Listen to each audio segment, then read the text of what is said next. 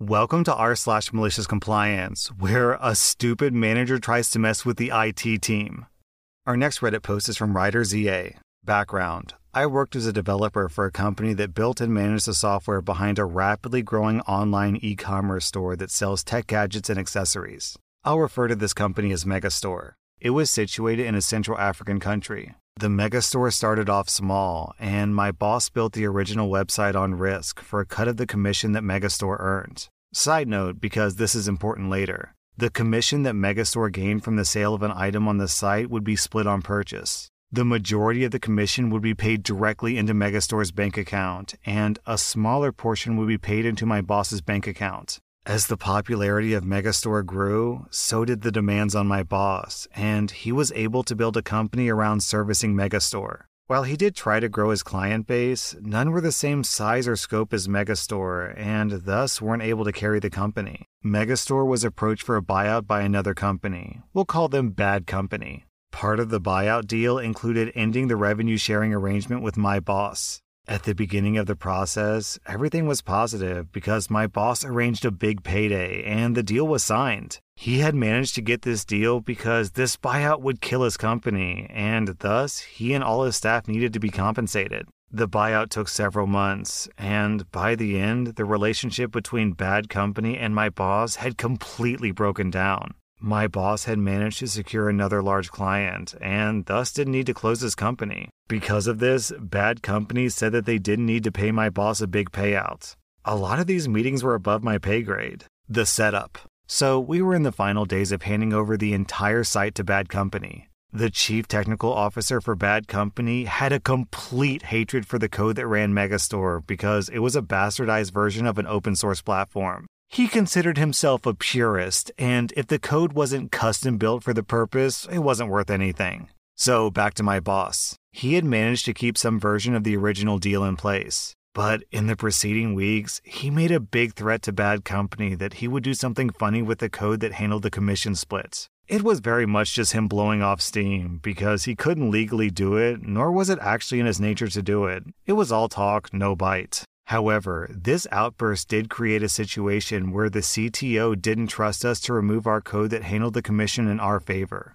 So, in the final build that we were required to hand over, we were meant to remove all code that handled the commission, and then the CTO would implement new code to handle the commission and then deploy it to the live site instead of us. The official documentation was reworded from the supply and deploy handover version to just a supply handover version. Great, less work for us. D-Day. So D-Day arrived, and we had actually completed the build a few days earlier with commission sharing code completely removed. And we were just sitting on this new version so we could hand it over on the day as contractually required to do so. So we handed it over in the morning, and we were all planning on heading out for a long lunch. Just before we left, we checked Megastore for the last time and noticed that the CTO had already deployed the handed over version. We were puzzled because we assumed that any development to the commission code would require extensive testing. We logged into the site and saw that no code for handing the commission in any fashion was there. There was nothing. We logged into the payment gateway and there were no logs there either. This meant that no commission was being deducted at all, so Megastore was losing 100% of their revenue. We immediately reached out to the CTO via multiple calls, which he rejected until he eventually answered. Then he yelled that he was busy and that we should stop calling him, followed by him hanging up the phone. So my boss, concerned that this somehow would be thrown back in his face as the thing that he threatened that he would do, he instructed us to do a hotfix and to deploy it to the server without the CTO's approval, which we did. It was a messy fix using old code, and we put all the money into the Megastore account and only 1 cent into my boss's account, because something had to be deducted for the code to even work. 10 minutes after deploying the hotfix, the CTO called, accusing my boss of stealing. Many heated words were shared, followed by my boss putting the CTO on speaker and instructing all of us to record the conversation on our phones. The CTO informed us that he had already implemented the code, as he had noticed a completed build 2 days earlier. We tried to tell him that something was wrong, and he just replied that we were too simple-minded to understand custom code, because we were just simple web admins, nothing more, and that we had 30 minutes to remove the hotfix code. My boss got him to repeat the instructions one more time and state that we had supplied a bill that satisfied the conditions of the agreement, and then hung up on him as soon as he uttered those words. It took 5 minutes to revert the code. We were then instructed to all go to the lunch venue and leave our phones in our cars. The aftermath. Because D-Day was an end-of-the-month kind of deal, it happened to land on a Friday. So the loss of income was only reflected in the bank on the Monday or Tuesday of the following week. This meant the problem was only picked up after running commission-free for 3 to 4 days. My boss is aware of the amount of money lost, but we are not. However, we assume that it cost that company the commission on between 1,000 to 4,000 individual sales. The CTO did supposedly try to spin a story that our boss had tried to do something funny, and all my boss did was provide the recordings of the conversation, which shut that down fast. My boss got his payout, all the staff got a great bonus, and we noticed that the CTO's LinkedIn status changed a few weeks later to seeking broader challenges. Our next Reddit post is from Mike Mojek. I oversee a team of 12 folks when it's fully staffed. We had one guy move out of state for school, a lady retire to care for her grandkids when her daughter got sick, then 3 people promote up within the organization all within 4 weeks' time. So almost half the team suddenly became unavailable. While I'm involved in the recruiting and onboarding process, management up to 3 levels above me tends to be the bottleneck. Each time someone let me know they were moving on, I informed management and gave them a running total. We're currently at 84% staffing. We're at 66% staffing, etc. We placed ads, and me and my team lead conducted first-round interviews. Second-level interviews were recommended to the next level of management, and that's where the process suddenly stopped. For a week, then 2, then 3. It commonly takes 2 to 3 weeks after hire to bring a new person up to speed to start being productive, and perhaps 8 weeks for a new person to reach 90-95% of median productivity goals. The existing team was ready to pull together and work harder to keep up with the work. But I took each one of my workers aside and coached them that the heavy workload they were under was not their problem to solve. Yes, customers were complaining. Yes, other groups in the organization were getting frustrated that our team wasn't getting things done in a timely fashion. I encouraged them to work efficiently and well, but to not put in extra unpaid time or contribute their own resources to projects. And if anyone was insistent in their complaints regarding the team's productivity, send them to me and I would explain the situation. Middle and upper management across the organization started complaining about how little work we were getting done.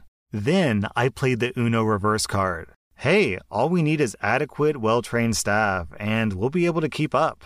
However, managers 1, 2, and 3 have all had potential interviewees on their desk for almost a month now. After that, I started getting the stink eye from these folks. I found out later that 1 or 2 of the people that I report to had proposed the idea that my team could run just as well a little bit leaner. So they arranged to find out. Whoopsie daisy. Our metrics indicated that the organization's goals weren't met because of their decision. But I was able to provide the stats that my team's goals were met, and that, in many respects, per-person efficiencies were improved. My team members got their bonus, but middle management failed to achieve, so no bonus for them this year. Wow, OP, major props to you. I'm pretty confident that they were expecting you to start cracking the whip and overworking your employees so that they would basically double their workload or work longer hours so that they could get all the work done. But you said, nah, I don't think so. And as a result, they missed their fat bonus. Our next Reddit post is from Hal Nicky. So my mother-in-law was pulling into a parking space at a Big Blue store, and the person parked in the space in front of her was starting to back out of the spot and left her cart there. So my mother-in-law went to grab the cart and just used that for her shopping. The woman had left her wallet in the seat of the cart though, so my mother-in-law flagged her down and got her attention. The woman immediately started going off on my mother-in-law, telling her to mind her own business and that the cart was fine where it was. So my mother-in-law decided to take her advice. She told the woman, "Fine, I'll mind my business. Your wallet will be at customer service," and then walked away. By the time the woman registered what she'd said, parked again, and went into the store, my mother-in-law had already dropped the wallet off at customer service, where there was a long line, and she warned them that she was pretty nasty. Apparently, when the woman went to get her wallet, she started to make threats and was threatening to call the cops if anything was missing. The manager told her that she wouldn't be doing that and that it was her own fault that she left the wallet in the cart. So I think if I were in your mother-in-law's shoes, OP, I probably wouldn't take money from the wallet because I don't want to be a thief. It's kind of just not the person I want to be. But there's no way I would turn that wallet into customer service. I'd probably just dump it in the nearest trash can. Our next Reddit post is from Jake No Mistake. I used to work in a mid-sized company in the engineering department. One of the managers started to get upset because if he walked around at exactly 8:30, our start time, everyone wasn't in their seats. He felt that the engineers were being too lax with their time. The edict went out that all engineers had to be in their seats exactly at start time. I told my boss that I was not planning on complying because I was a salaried professional and I expected to be treated as such, and that if they didn't trust me to put in an honest week's work, then they should fire me instead of micromanage me. The older and much wiser engineers took a different approach. They all showed up 5 minutes early to make sure they were in their seats at 8:30, but they also set an alarm for 5 p.m. and would literally drop everything they were doing exactly at 5 p.m. and leave the building. Is the manager having a meeting that was supposed to end at 5 but is running a little late? Nope. At 5 p.m., a series of alarms would go off and everyone would stand up in the middle of the meeting to leave. Does operations need technical support at 4:55? They have exactly 5 minutes on the phone with the engineer before he'll have to get off the phone. Is someone trying to discuss a work-related issue at 8:28? Better wait a couple of minutes because no one in the engineering department is answering work-related questions for another 2 minutes. Needless to say, the policy didn't last very long. So, engineers are professional problem solvers. So, it's generally a good idea to never make yourself a problem for an engineer. Our next Reddit post is from Sugarman. Not me, this happened to my sister-in-law. She's quite a bit younger than me, and she was working part-time in a chain shoe shop while studying. After graduating with a business degree, she was offered a job managing one of the shoe stores. This obviously seemed like a fantastic opportunity for her first role as a graduate. She was on probation for 3 months, and after that her salary would increase, although her probation could be extended. She hated it. The owner would give her instructions, and later that day, the owner's girlfriend would come in and give her opposite instructions. Then the girlfriend would criticize my sister for the way that she worked and micromanage her until the sister did it the girlfriend's way. The girlfriend wasn't part of the business at all, but my sister-in-law didn't want to cause any issues, so she didn't argue. However, it was causing her a lot of stress. I noticed she lost quite a bit of weight. It kind of came to a head after my sister-in-law had spent a few hours sorting the filing out, then went to the shop to serve customers. When she went back to finish the filing, the girlfriend had gone through and messed it all up, saying that she'd organized it differently for her. This wasted hours of my sister-in-law's time, causing her more work. My sister-in-law suspected they were going to extend her probation to screw her over, even though she was doing a great job despite being sabotaged and micromanaged. Her staff loved her and sales were higher, so she started looking for another job. Surprise, they extended her probation, but she found a job paying more and only 10 minutes from her flat. They wanted her to work ASAP, but she was sure she had to work her notice period, which was 6 weeks. She asked me to read her contract to see if I could confirm. The notice was indeed 6 weeks, except for staff on probation. Either party could terminate with only 1 week's notice. My sister-in-law told the owner that she was quitting and gave 1 week notice. The owner was caught with his pants down and couldn't find another manager that quickly. The boss told my sister-in-law that her notice period was 6 weeks, to which she took great delight in pointing out that her probation had been extended, and so the required notice was only 1 week. My sister-in-law has been at her new job for quite a while and is much happier. Our next Reddit post is from Luck J. Today's story comes from the world of education, where teachers are burnt out, overworked, and underpaid. Due to an influx in federal funding due to COVID stimulus money, our district decided to put that money to good use. Did they give teachers much-needed raises? Hire more aides? Update our 60-year-old building? No, even better. They hired several educational consultants to coach us on how to do our jobs. This alone was very insulting to most teachers, many of whom had been longer than some of the consultants had been alive. Thankfully, many of the new consultants didn't really impact our day-to-day work, but there was one who was particularly difficult. Karen continually adds to our workload, insults teachers with snide remarks, and talks down to the staff. At one point, it got so unbearable that the most experienced teacher in our department simply got up from a meeting, told the principal to get a sub, and drove off. One of the biggest issues has been a sharp spike in unnecessary meetings as consultants work to justify their contract. We meet to discuss data, testing, plan units, or do everyone's favorite, team-building activities. However, things are finally looking up because every teacher knows that we're nearing the most wonderful time of the year, Christmas break. We'll get 2 glorious weeks of not being harassed by students or administrators. Enter Karen.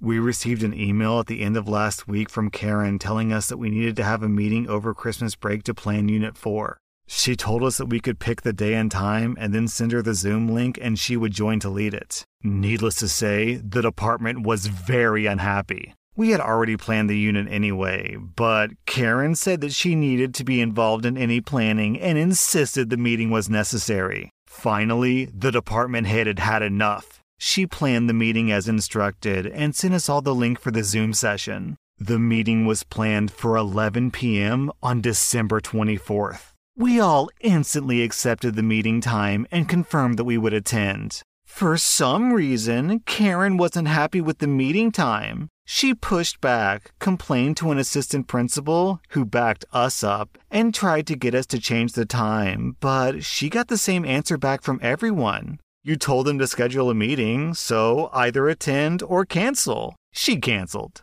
That was r/malicious compliance, and if you like this content, be sure to follow my podcast because I put out new Reddit podcast episodes every single day.